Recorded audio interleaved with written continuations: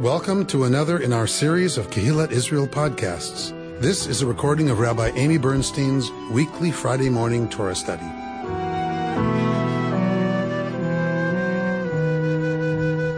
The words of Torah that we are looking at this morning, I was going to take you through the laws of the Nazarites, but I'm concerned we won't get as far as we need to in order to do this part that we're at, 622. And I want to make sure we spend some time here.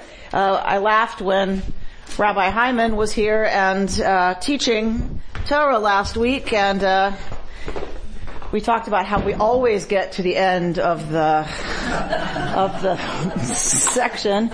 Always, right? We always get there. And then I laughed again when he said something about he didn't like the translation. I'm like, wait, stop. You just blew their heads open, right? You just blew their minds. They've never had anyone argue with the translation. All right. So anyway, due to our wonderful habit of not making it very far, I want to make sure we start at 622. So do you want to read, Robert? We make it very far. We just don't make it so far in the portion. Right. We get deep. We just don't get far. Adonai spoke to Moses. Speak to Aaron and his sons. Thus shall you bless the people of Israel. Say to them, Adonai bless you and protect you. Adonai deal kindly and graciously with you. Adonai bestow favor upon you and grant you peace. Thus shall they link my name with the people of Israel, and I will bless them. So we're going to start unpacking this a little bit. So first of all, who does this involve? Like who's doing this blessing business? Yes, so God commands that Aharon and his sons Ko tivarchu et bnei Yisrael. So will you bless the people Israel. Right? We know that something's going to come after ko. Like thus. I guess is what we're used to hearing in English, right? Thus shall you bless the people. So we know something's coming that's going to refer to this ko, to refer to this thus. Tivarchu shall y'all bless. Thank you. Thus shall y'all bless Bnei Yisrael, the people of Israel. Amor lahem. Say to them, which is interesting. Yeah? We don't see this very often in this sense, this word amor. First of all, we don't see it spelled like this. Generally, we don't see the vav, that second vav. But amor lachem doesn't really usually convey a sense of ritual. Right? Usually it's say to them. Meaning it's instruction. You're going to tell them something, right? God speaks to Moses lemor, saying. And so it's an odd verb to use here of what, that Aaron and his banav and his sons are supposed to do to the people. Amor lahem, say to them. So here are the words they are going to pronounce over the people. Yivarechecha Adonai v'yishmerecha. Yeah? And I'm going to do this in English, don't worry. Rita, does it say somewhere, y'all bless the people? Yeah, that's the translation. Yeah. You know me. I'm literal in these things. So it's y'all, right? Tivarchu, y'all shall bless the people of Israel, saying to them, Yivarechecha Adonai v'yishmerecha, Ya'er Adonai panav elecha, V'yichuneka. Okay. What's next? Yisa? Yeah? Better be. Or I've been doing it wrong for a really long time. Yisa Adonai Panav Elecha V'yasem Lecha Shalom. Okay.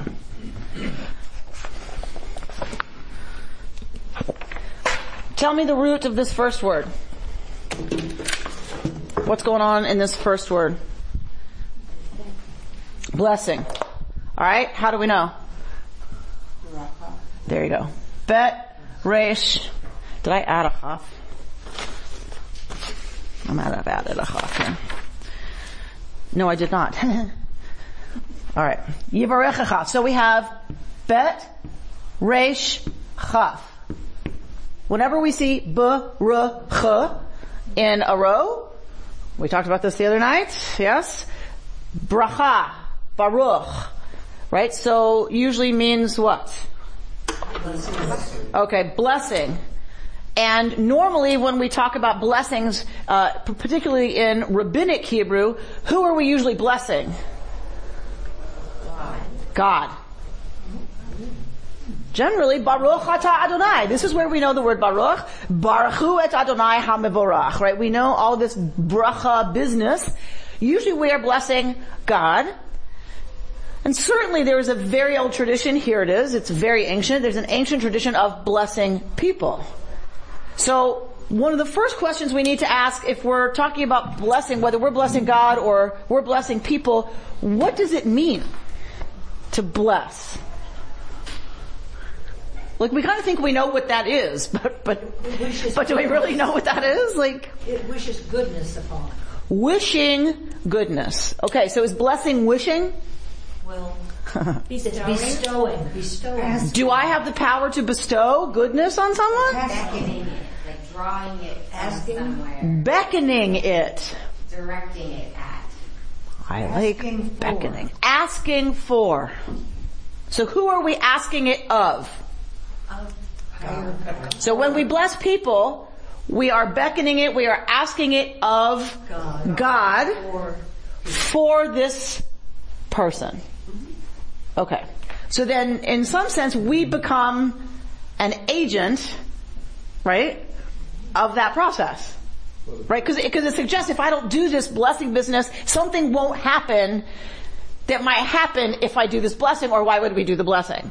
The priest is the intermediary. The priest is the intermediary, and I guess what I'm suggesting is every time we bless someone, in a sense, we become an intermediary. So we love to say that the priests were the only intermediaries we ever had. We never had any more. Really, that's not exactly true. Every time I bless you, right, I am functioning in a sense as an intermediary. What I love about it is it's very democratic, right? Anyone can serve as an intermediary between the divine and a human being. All they have to do is, well, would you like to say more, George, about the string on your wrist? Well, I went to India. You went to India? And I got blessed and I am protected. and this, despite showering and what have you, this is 3 months. And it's a little piece of string. I don't understand this. So this little piece of string, what happened to that piece of string before it got put on your wrist? I bet something happened. Some words. Yes, some words. So did the person take the string? Yeah, and then what? Said some words? Said some words and tied it. And then tied it on your wrist. Right? So the string becomes a reminder, a token of the words that were said and the beckoning and the asking for that happened to remind you that happened, right? So there's a token. And there's some way that we feel as human beings, this is terrestrial human culture, THC, human beings feel when they can have a talisman like that, a token of the blessing, they're protected when they wear that token. This is across all cultures. St. Christopher. This appears through all cultures, right? What's interesting to know about this bracha, it's one of the oldest pieces of written text we've ever found. And it was used very, very early on in Israel as a talisman. It was written on parchment, and it was rolled up really, really, really tight, and it was put in a leather holder. For the rich people, it was put in silver, and it was worn, right, by Israelites as a sign of, or as a token of being blessed. Right? And we're gonna see protected. Right? Alright. So we know we're dealing with something about blessing. Whatever, beckoning, asking for, right? The priests are doing this on behalf of the Israelites. Right? But the priests, in this case, are being commanded by God to say these words so that God may bless the people. So it's a little different, right, than what we usually think of. Because of course we're going to ask, may God bless you. And of course we're knowing that God's going to bless. But we're not saying, I bless you, right? We're saying, I'm going to say these words so that God may bless you. Okay. And maybe that's still the only, if these are the words that we currently use, and this is where all of our supposed, our blessing people comes from, then maybe we're just erroneous in thinking that we have any agency or intermediary power, but really it's always and only God who can bless. And if this is the source, then God's, it's not Aaron and Moses' blessing. That's critical. That's critical to this. I'm sorry, I meant to get this to you so that you're not just staring at the Hebrew up here. Yes, it is only God who can bless. Aaron and his sons, Aaron and the priests, are the vehicle through which the people are blessed. So there have been questions raised very early in the tradition about why. Right? Like, if it's God doing the blessing, why doesn't God just bless the people? Why Aaron and his sons? Like, why put somebody in there, in between? Like some of the talisman, they're more tangible than God. So that the people can identify with those who are working for them. And because otherwise, if they don't have those people to identify with, you have to what? Just kind of trust that you're blessed? Right? Like God could say, okay, I'm gonna bless you and keep you. I'm gonna shine my face upon you, blah, blah, blah, blah, blah. Right? God could just say that here. But then what happens? Right? Okay, we just go, well, I trust that that's so. Like, right? The priests serve as the way to remind the people that they are indeed blessed. That's like baptizing. People who want to be baptized so they can go to heaven.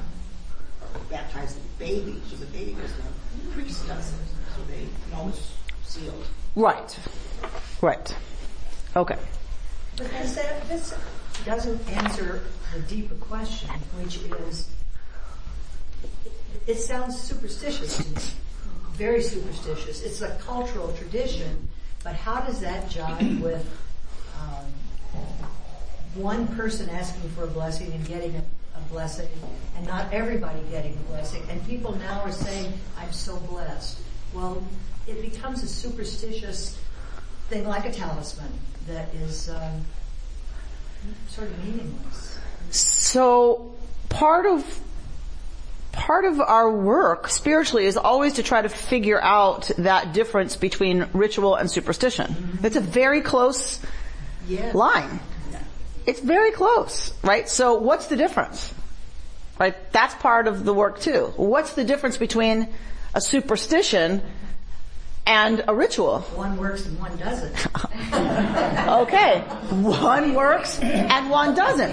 But I think I would challenge that only in that if you say I have a superstition about walking under ladders, people who will call that superstitious will walk around the ladder because they believe that's efficacious. Right. So, is that really the distinction, that one works and one doesn't? It's belief. I believe both. Well, today we look at this as myth, this story, but and they didn't at that time. But going back to what the story was, this isn't just anybody who's standing up there.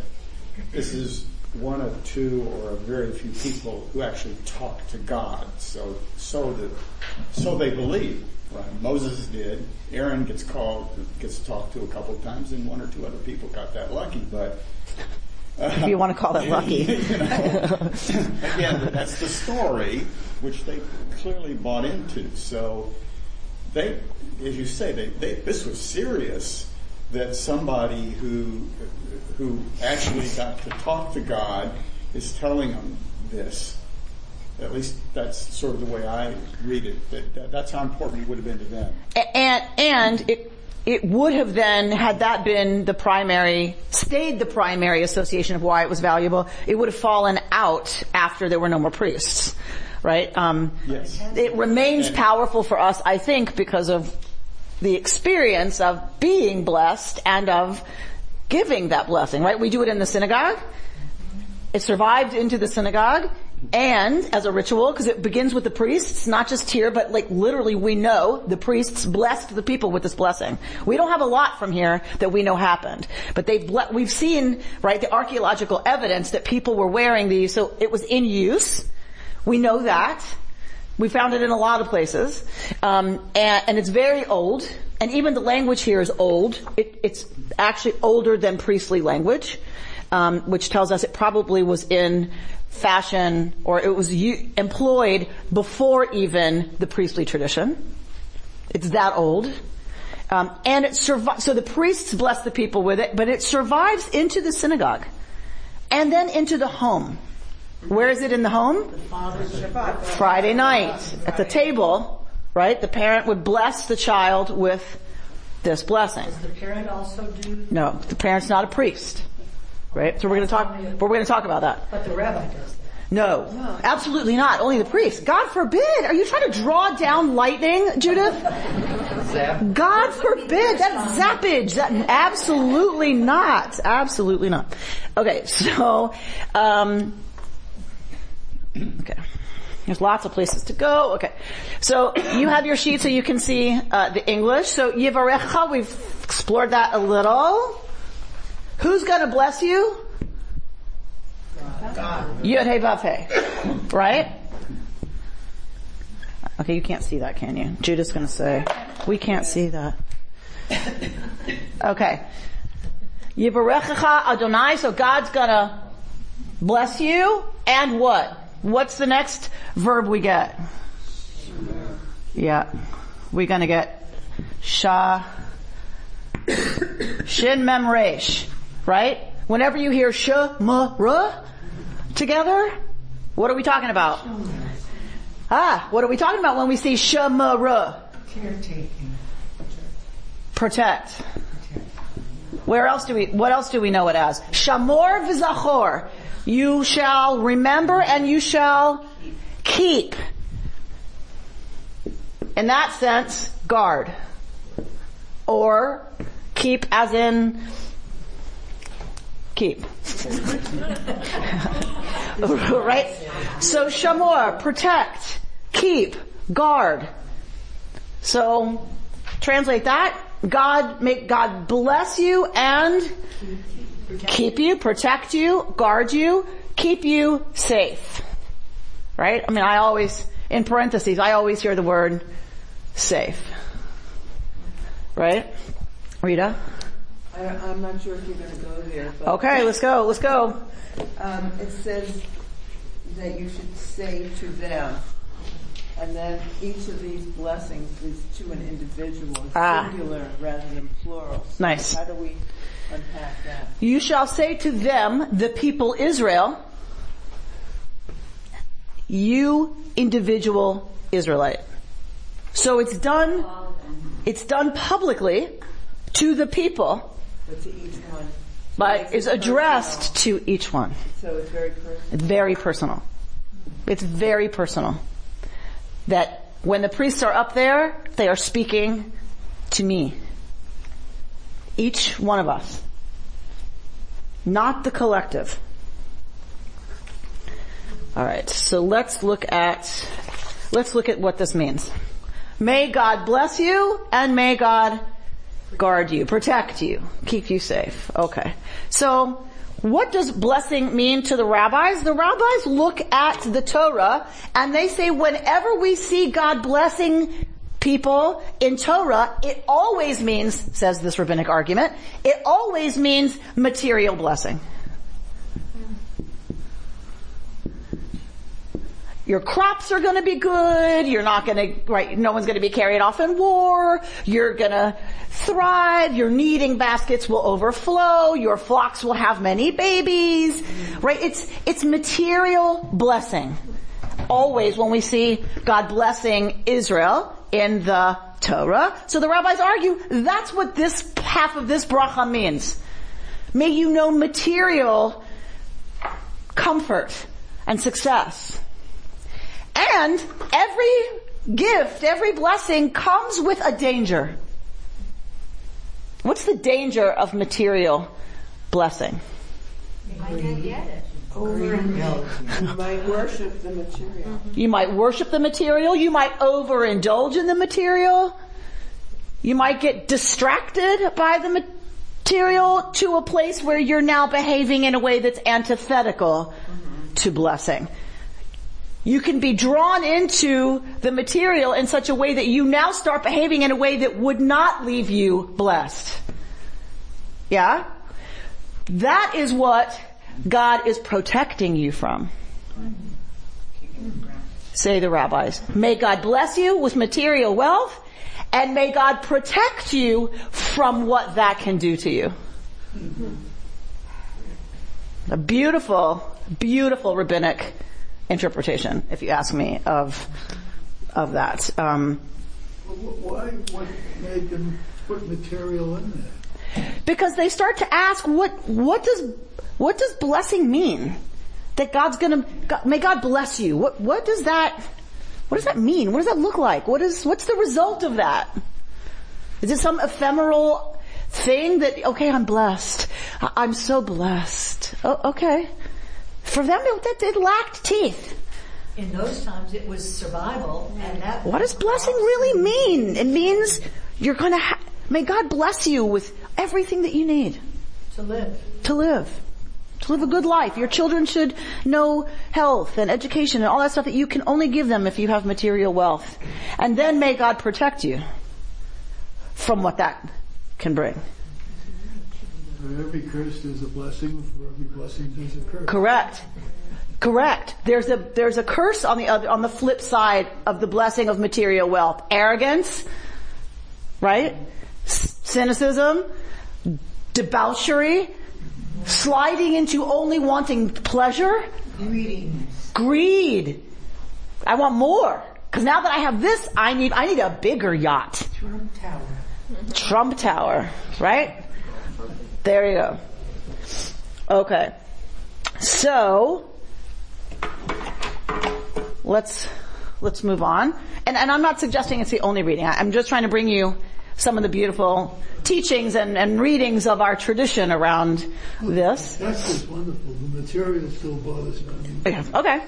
I have to say, talking about the superstition, how do you know that it's real? Is because it's efficacious. Well, I've stood at many a bar bat mitzvah because at the end of the ceremony we bless them in front of the open ark with this blessing, which is always terribly moving to me, because it is really the one time when I'm a rabbi, maybe sometimes at the high holidays, where I feel my role as a priestess.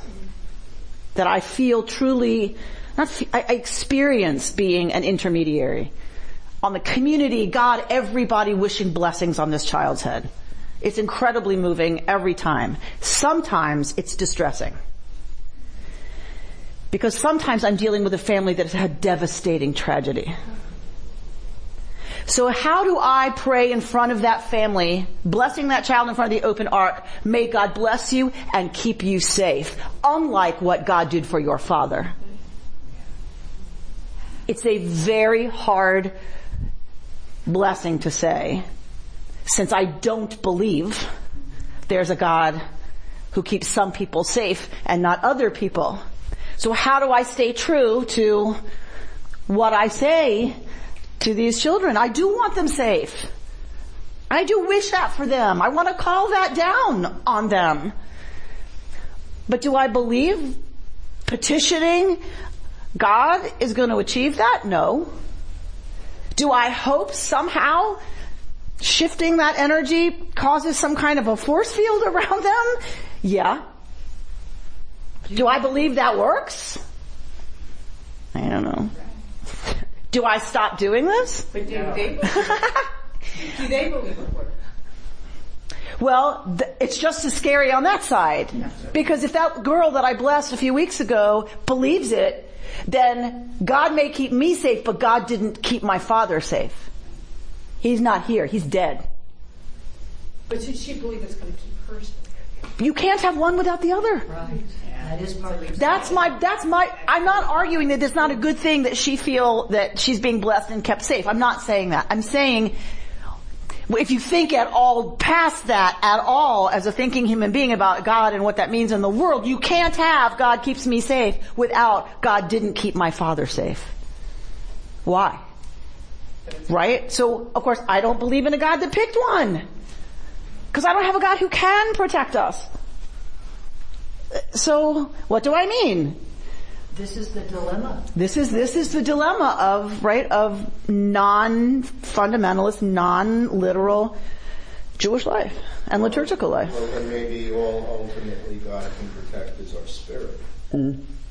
God can protect us as material beings. God can only protect our spirit. And it's so because if you look at the flip side of material, what is the flip side of being blessed with material wealth?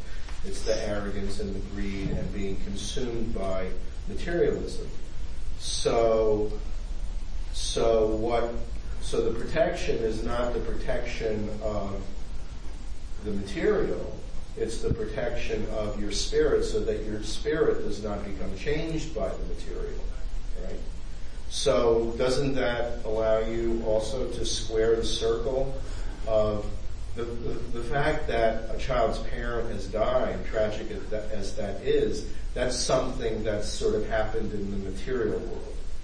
And you're hoping that the child's spirit is preserved and kept safe.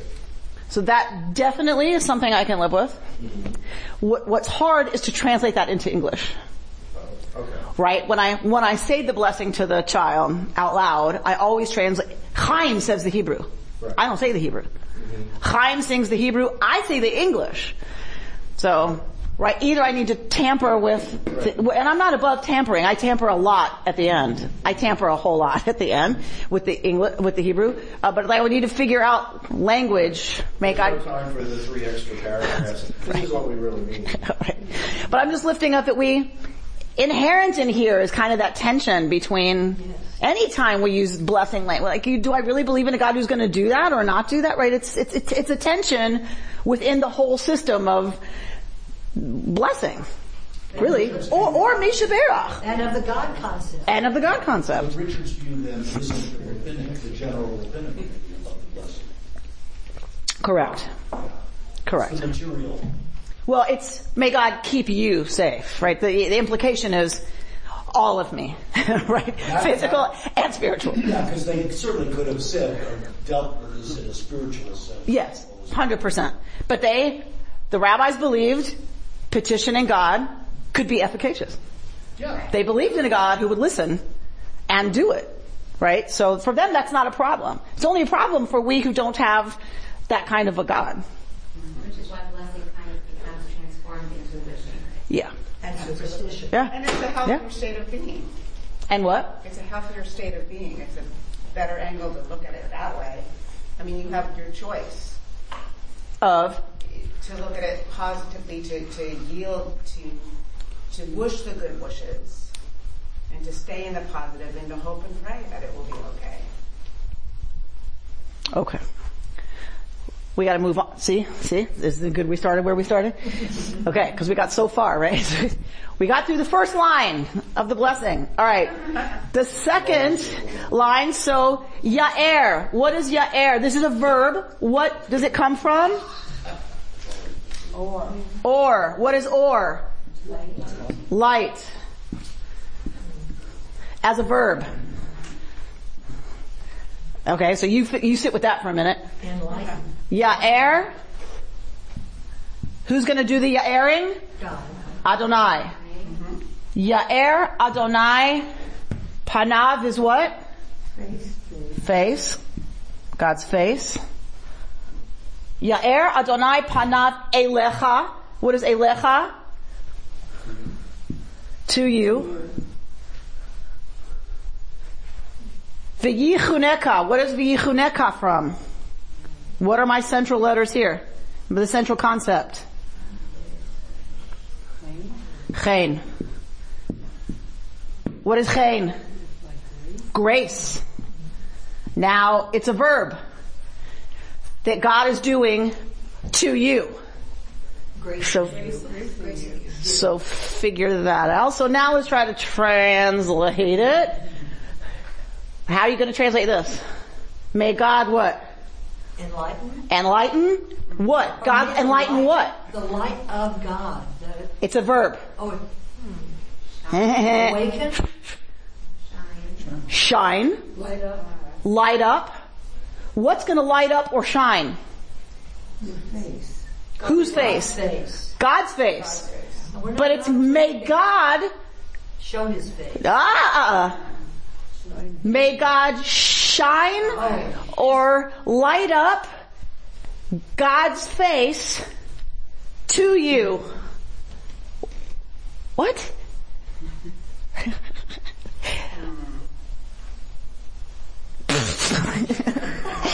Everyone's like, huh? It was better before we knew. It was better before we knew. Right? Right? Mm-hmm.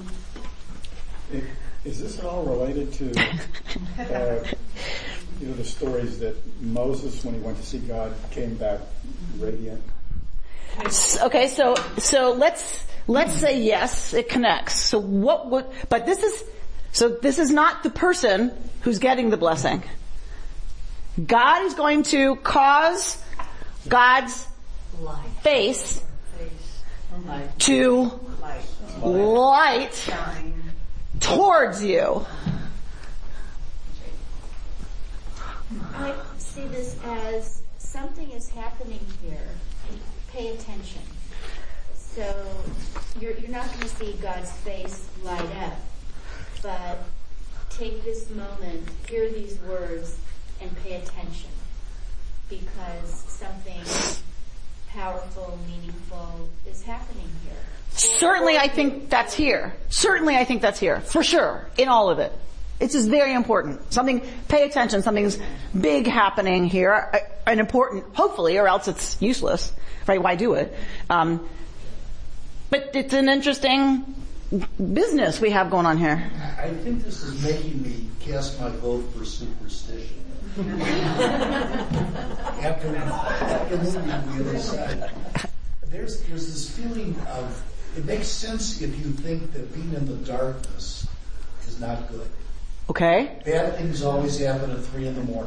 Okay, so dark is bad, so we know shining your light already, that's good. That's already good, because dark scares us. Dark is bad. So we know light, okay, we're going to invoke light. That's a worldwide concept and very present in Judaism. I have an image of something on a stage and the spotlight comes on a person, and not always a pleasant experience, but it is being seen, being surrounded in light, having it beamed on you. It's very direct and intense. So that light, that spotlight is what? That's God's light. Is God's face. Beaming at you. Beaming light at you, because the blessing says, may God flip the switch.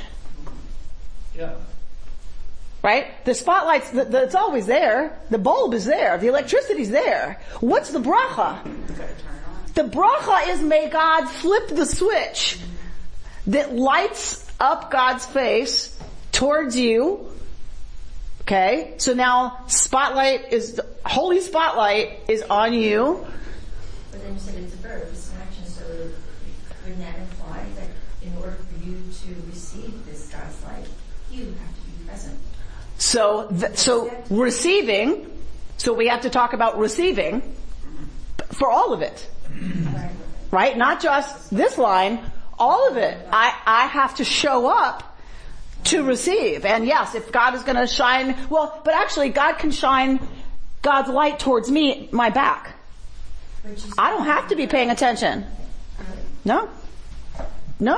That spotlight can shine no matter where I am or what I'm doing. But it's His face. God's face. It doesn't say anything about my face. No, but if God's face is to shine, you have to be able to see that. No, you don't. No, you don't. That's right. The spotlight's still going, even if I'm not looking. I can sit at this is one of my spiritual teacher's favorite things. It's like sitting at the edge of the Grand Canyon with a paper bag over your head. It's like, the Grand Canyon's still there.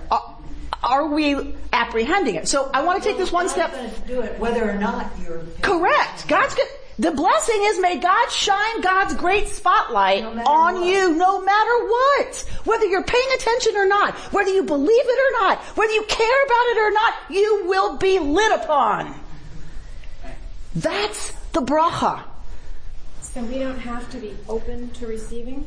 There's no cause or effect stated here. But then we sing this little light of mine. It sounds very much like a parent-child. Yes, it does. Lovely. I think there's very much an element of parent-child here, and an element of beloved, of intimacy, right? So the other thing I want to say is, once that spotlight shines towards you, it doesn't just shine towards you, it's going to shine past you, right? I don't stop all the light with my body. Right? So I always kind of also imagine if God causes God's face to shine towards you, I have this image of it lights your path. Right? That light goes around you and past you and behind you, like it's towards you, means it goes out ahead of you. Also is like this image I have of light has been cast upon your path. Or the path that's between you and God. Lovely. Lighting up the distance between the divine and the one being blessed. So when you have a great teacher and something comes up in your life and it reminds you of his or her teaching, you see that person. And so this to me is, no matter what, that teaching is always there lit up before you. Beautiful. Whenever you are standing in the light of someone's teaching, don't you see their face? Yes. That someone's face lights up. So this is the language of parent and beloved, if you ask me. So yes, it's saying may God cause God's face to light up. I also feel like may you cause God's face to shine. Right?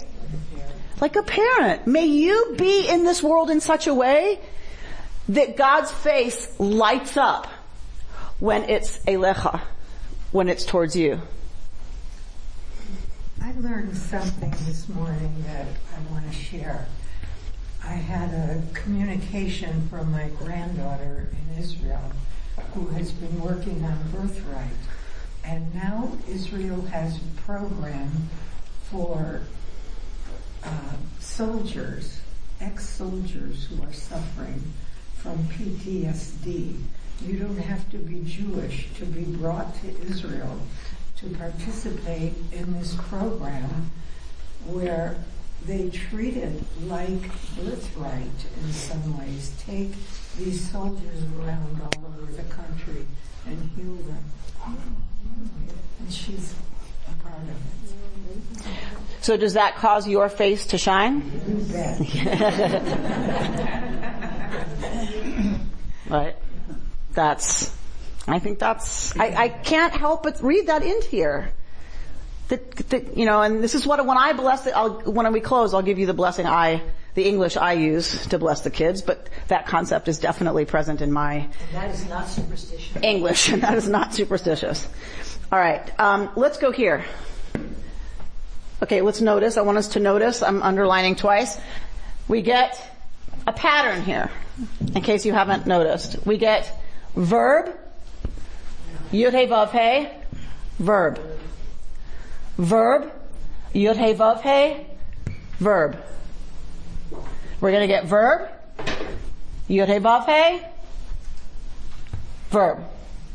Okay? God, doing something, God, do something. Doing something, God, doing something. That's the pattern. It is important that we know the pattern. And we're going to look at other patterns in it too. How many words here? 1, 2, 3.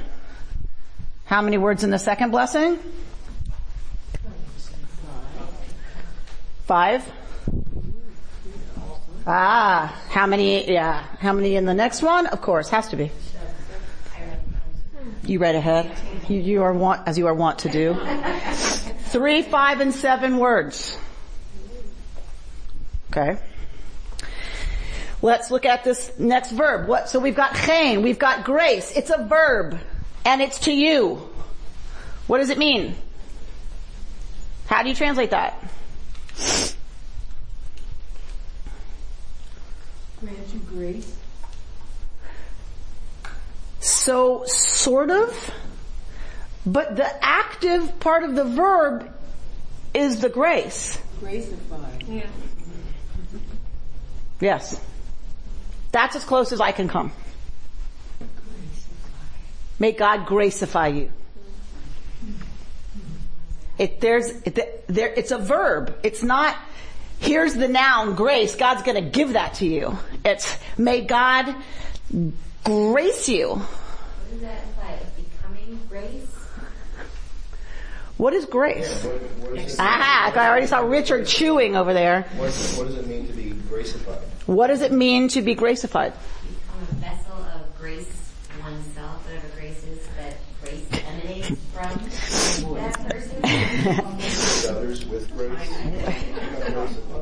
To be in a state of doing good and having satisfaction and acceptance. Okay, so may God cause you to be in a state of what? Doing good. Doing good. And feeling satisfied. And feeling satisfied. So that's grace? Yeah. Okay. I think grace is being favored. Grace is favor. So what does favor mean? What does favor imply? You're special. It's chosen. You're special. So if you're special, and who are you special to in this case? God. Right. So there's definitely an element of favor here, for sure. But it doesn't mean, it's not exclusive. God can favor everybody. Right? It's not in any sense exclusive. Not in any way, I'm this and you're not. Right? It's not dependent. Right? You take a torch and you light a candle off it, nothing changes in the fire on the torch because you lit a candle. Right? The flame is not diminished because it's spread everywhere. There's no way that this is limited. To the people of Israel. No. All of them, and it is. Huh? This is what goes, the blessing that goes to all the people of Israel. Yeah, but presumably Native American priests can bless their people with chen. That's fine. I think so, just reading what the story says. Yeah, but the story says this is the way you're supposed to bless the people Israel, because those are the only people you're allowed to bless. Right. God's chen is infinite. And presumably other peoples access it, right, how they access it. You Israelites have Kohanim who are going to raise their hands and do this. Okay? So, gracify you. Okay, thank you. Masati chen be'enecha. I have found favor in your sight. Chen gets translated often as, I have found chen in your eyes. Grace doesn't work quite as well there, right? I have found grace in your eyes. Okay, but what does that mean? It tends to mean favor. Okay. How do we find favor in God's sight? Walk humbly, love justice. So, follow all the commandments. Do right. Do good. And cause God's face to light up. All right. Wouldn't you have to read this as directed at the Jews? Because it's ironic. I mean, it's...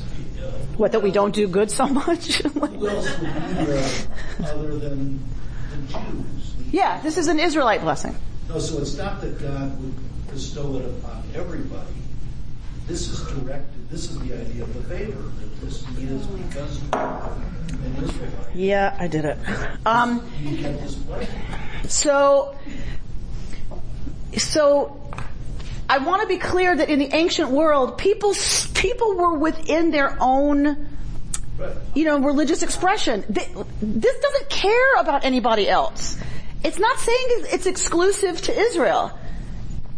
It doesn't care about other peoples. Other peoples have what they do. You Israelites, here's how your priests are going to bless you. Whatever happens for everybody else doesn't matter. This is what y'all are going to do. Okay? It's not concerned with anybody else. We get concerned. Well, what does it mean for other? It's irrelevant to this biblical conversation. Now, you want to bring it into today? Well, it's even easier to say, well, of course, every people's has its own, the sign of the cross on you. I don't want that as a blessing to me. I don't want to be baptized. I don't want those blessings. Right? I want this blessing. Does that make sense? Am I excluded from the cross? Being blessed with the cross? Probably. Right? Because I'm not a believer. I don't care that I'm excluded from that blessing. Because I don't believe that's not my system. No, a non-Israelite wouldn't care about this blessing. They want a blessing from Baal and Asherah. They don't want to be blessed in the name of Yahweh. Who's Yahweh?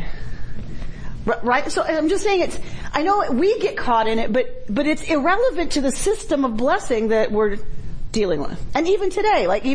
So I shouldn't say it's irrelevant just to them. I'll take blessings from anyone.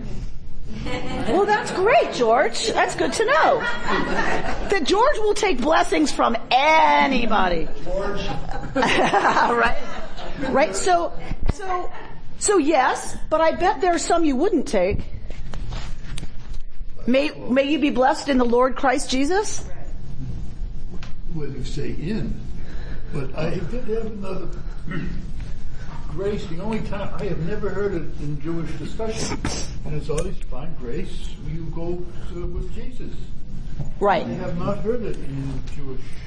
Right, because we have shied away. I think. This is my opinion. I think we've shied away from grace because it became so associated with Christian theology and with Jesus, God's grace, right, through Jesus. That I think we shied away as Jews from using it, but it was ours. Yeah.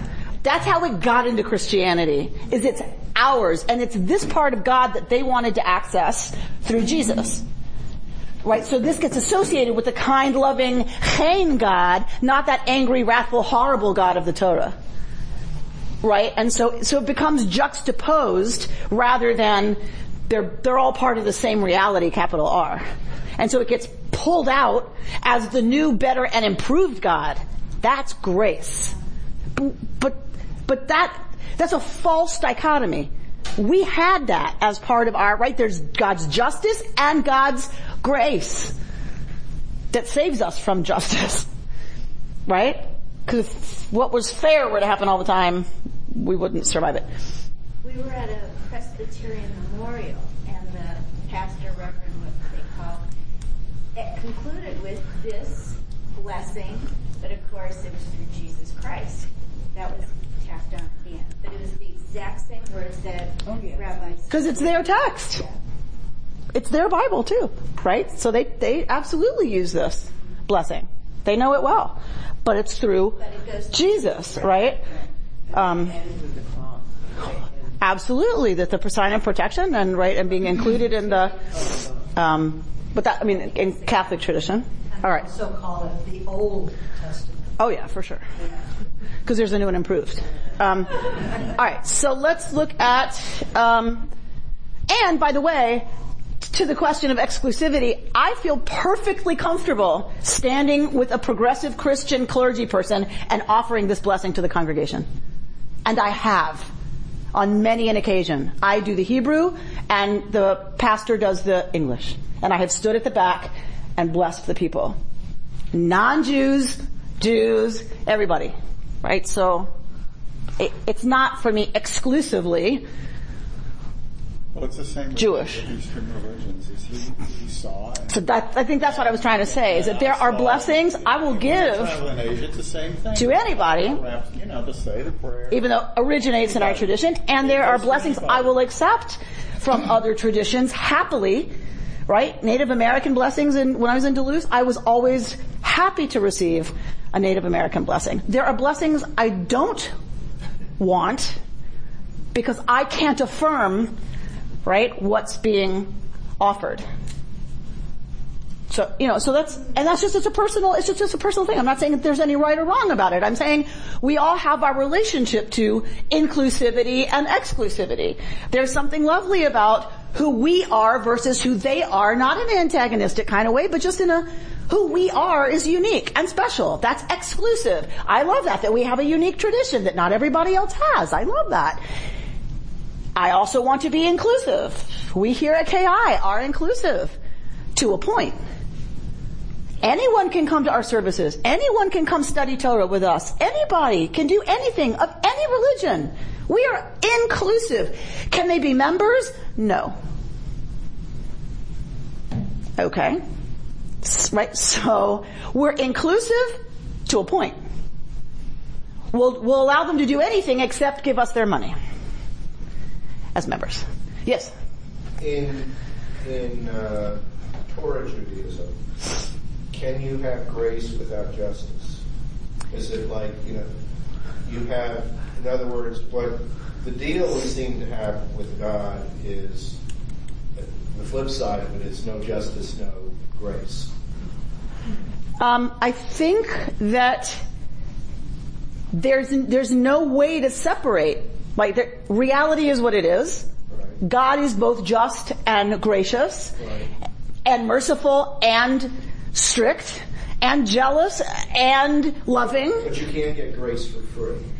You can get grace for free, because that's what grace implies. Yeah, okay. Is that it's free. You don't earn. It's not, you don't earn grace. It's not dependent on anything. So that's why we lift that one up. Okay. Right? So what I'm saying is you can't separate it all, because it just is what it is.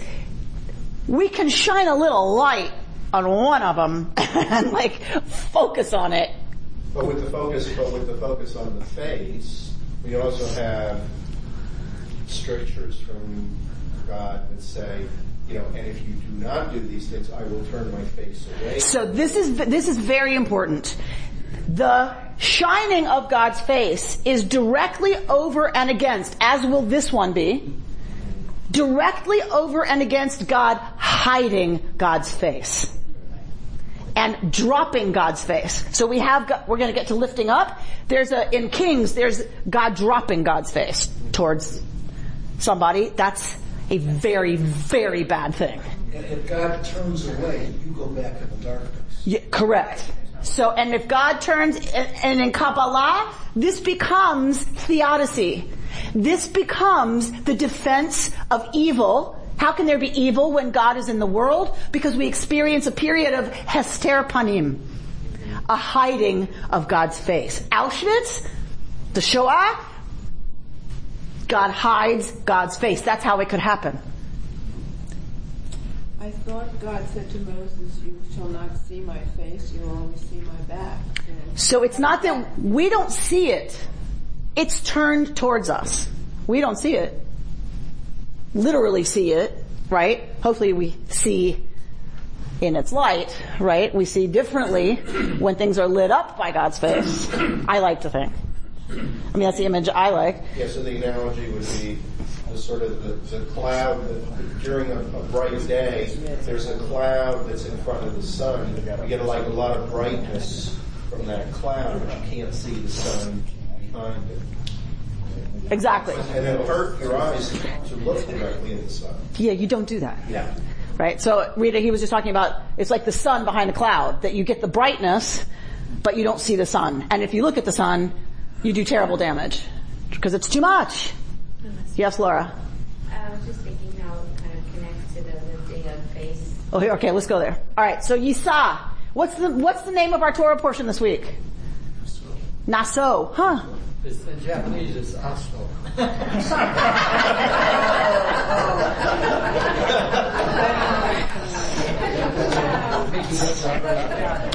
Once again, the things they cannot prepare you in rabbinical school for. Okay. Naso, Yisa, these are all from the same word. It runs throughout our parsha, like over and over and over in different forms. And it is about lifting up. This whole portion is about lifting up. It's about what the Gershonites and Merarites are going to lift up. It's about porterage of the sacred vessels and of the Mishkan itself. So lifting up is an act of sacred work. Because you're gonna carry it, but you have to lift it up to carry it. So this is about lifting up. And it's just like light, it's a verb. Yisa Adonai. May Adonai lift up what? His face. God's face. Elecha. To you. Vayasem lecha shalom. So what's yasem? Place on you.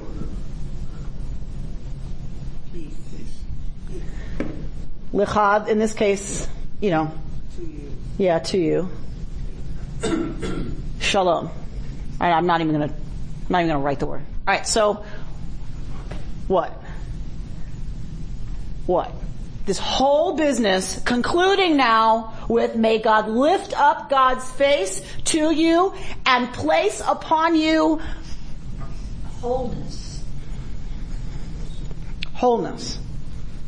Right? From the verb shalem. Shin, lamed, mem. Shin, lamed, mem means whole. So what's the conclusion? That we are not whole without God. May God lift up God's face. First of all, what is God lifting up God's face towards you? What's that? Shining the light on you, as friends. We already had that. Okay. So what's this? Isn't it a repetition? No. What did you? Recognition. Someone sees you. Right? So, light can just shine towards you. If God lifts up God's face towards you, it implies you will shine. Recognition. Being seen, being noticed. Right? If I'm reading and someone calls my name, right? If I want to acknowledge them and engage with them, I'm going to lift my head. Okay. Well, is God reading? Presumably not. So if God's face isn't lifted up until I say this, what is God's face? I ask my 7th graders this all the time and they're like, right, if I'm saying may God lift up God's face, where's God's face before that? Down, okay? So what is that about? So God's face is down. Not recognized. Until I say may God lift up God's face towards you. It's the effect of God's face lifting towards you because it makes you lift your face. Right, but I'm asking a different question. I'm asking, what's up with God if God's face has to be lifted up? Where is it before it's lifted up? Nodding off. Bored.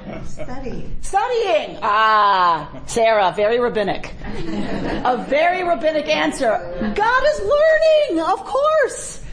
God is learning Talmud, of course. Or davening. Right? The rabbis even have a conversation in the Talmud about what's in God's tefillin. Because in our tefillin it says, Shema Yisrael Adonai Eloheinu Adonai Echad. Well, God doesn't need that, duh. So what's in God's tefillin? Okay. So, leaving that question aside, I just think it's an interesting, because I think, actually, and this is just me being me, but I believe in asking God to lift up God's face towards you, I believe through that blessing we impact God. That it's mutual. that we are asking that God's face be lifted up. Well, where was it before? Down. Okay, well, in giving this blessing, I cause God's face to be lifted up. Isn't that good for God too? Like, it's good for us, like, but it's kind of chutzpahdik, right? Like, right? But it's not, well, it doesn't necessarily have to be looking down. It could also be simply not specifically focused on any individual. In other words, you're just sort of like sitting there. Being God. Godding. And hanging out. And you're being petitioned to all of a sudden focus on somebody. But the word is yisa. The word is lift up. So I just think it's interesting. It's not turn towards you, right? It's not focus on you. It's not see you. It's just interesting to me that it's yisa, to lift up. So the many scholars point to other places in the Bible, the one I mentioned from Kings where it says God's face falls, and what they say is this is not, God forbid, the position of God's head. What it's talking about is may God lift up God's face. What happens when keep your head still, what happens if you lift up your face? Don't move your head. Lift your face.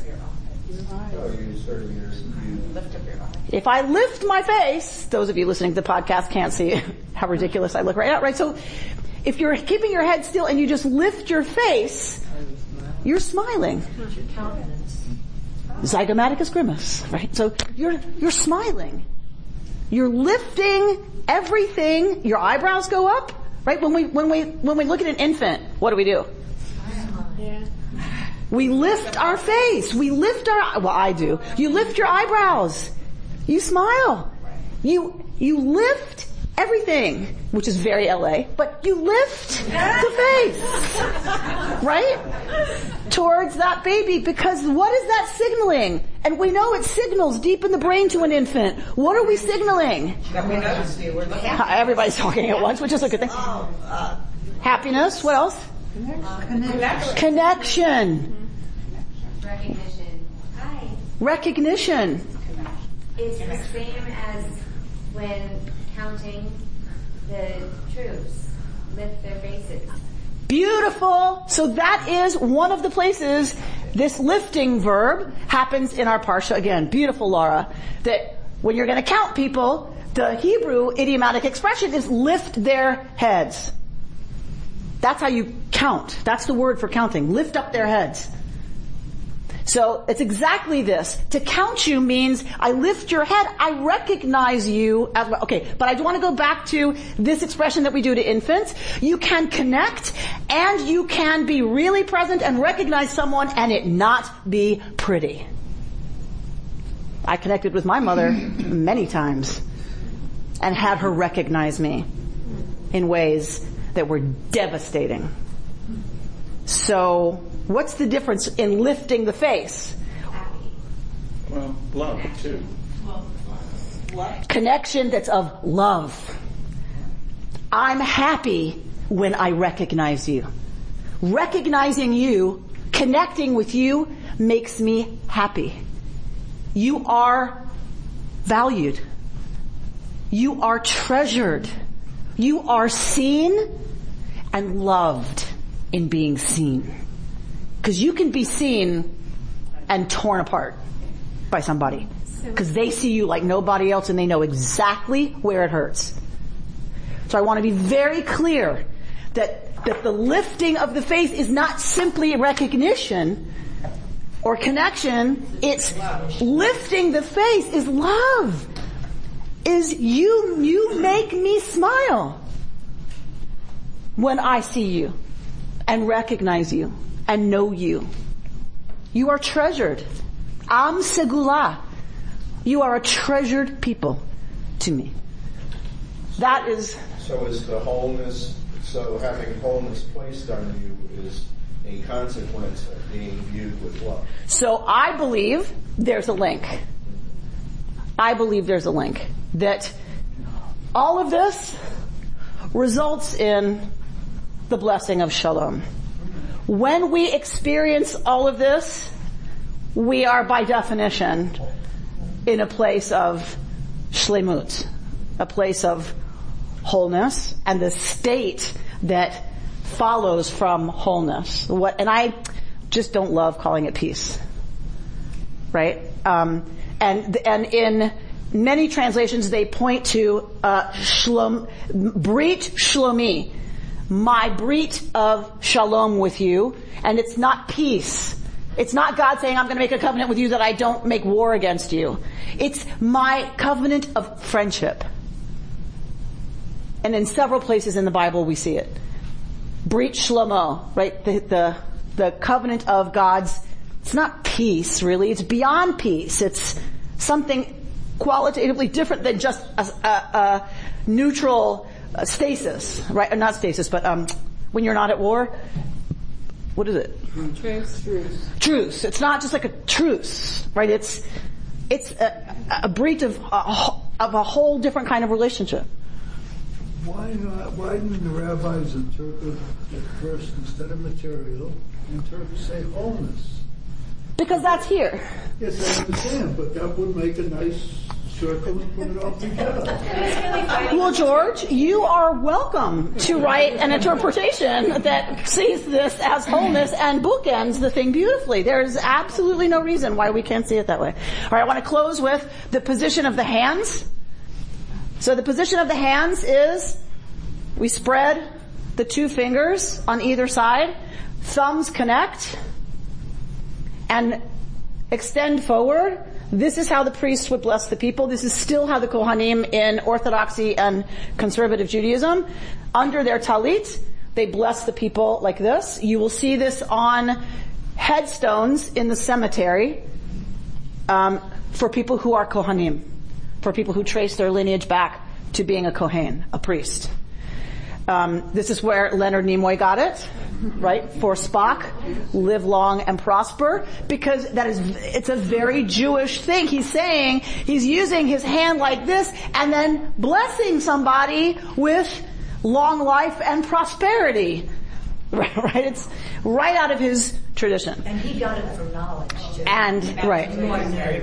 So there's a verse in the Psalms that has the lover peeking through the lattice work at the beloved.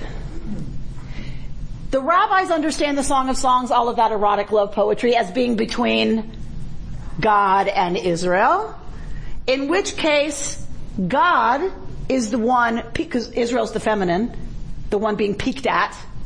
God is the one peeking through the lattice work at the beloved. And this is the answer about why the priests.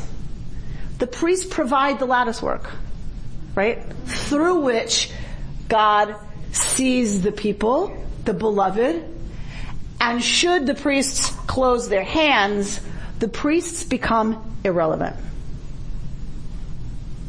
There's commentary by the rabbis. So what is this?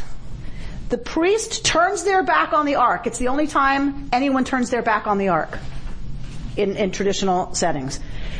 The priests turn their back on God in order to become the lattice work, the conduit through which God blesses, sees, recognizes, loves, longs for the people. And if they're not doing that, they are irrelevant.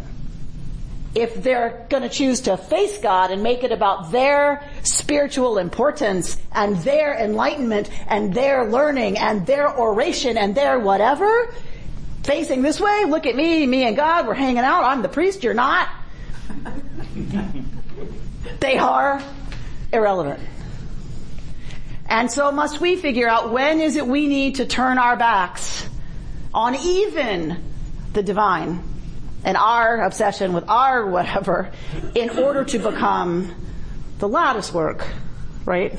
Through which the divine blesses, sees, recognizes someone else, right? That it's about kind of stopping our own obsession with us and what's going on with us enough to say, I'm going to turn my back even on that to become, right, the conduit through which the divine accesses and longs for. Because remember, the lover's not there. The lover's just looking. The lover is longing and can't get in.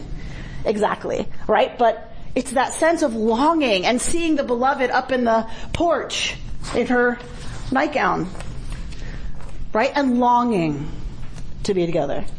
And what about the 357? Ha. All really important numbers in Jewish tradition. And in other traditions as well. All really important. And then there, you can break down into 3 times, how many syllables. I mean, there's all kinds of things they do with gematria about the numbers represented here. To close, the Talmud says, "Let respect for the congregation be always upon you. For behold, the Kohanim had their faces toward the people and their backs towards the Shekhinah. The priests stand with their backs toward the Holy Ark, which is otherwise never done. The Sfat Emet explains that we learn from this that a priest or anyone who achieves spiritual heights must not be selfish and focus only on his or her growth and closeness to God. Rather, after achieving that height, they turn their back to God and turn toward the people. They must realize that the purpose for this growth is to bring God to the people." So may we each figure out how it is as we achieve whatever we achieve in our own lives, that we can turn towards each other and make that achievement something that becomes a conduit of blessing for everyone else and for this world that so desperately needs shalom. Shabbat shalom. You've been listening to Rabbi Amy Bernstein's Friday morning Torah study from Kehillat Israel in Pacific Palisades, California. For more information, go to our website, www.ourki.org.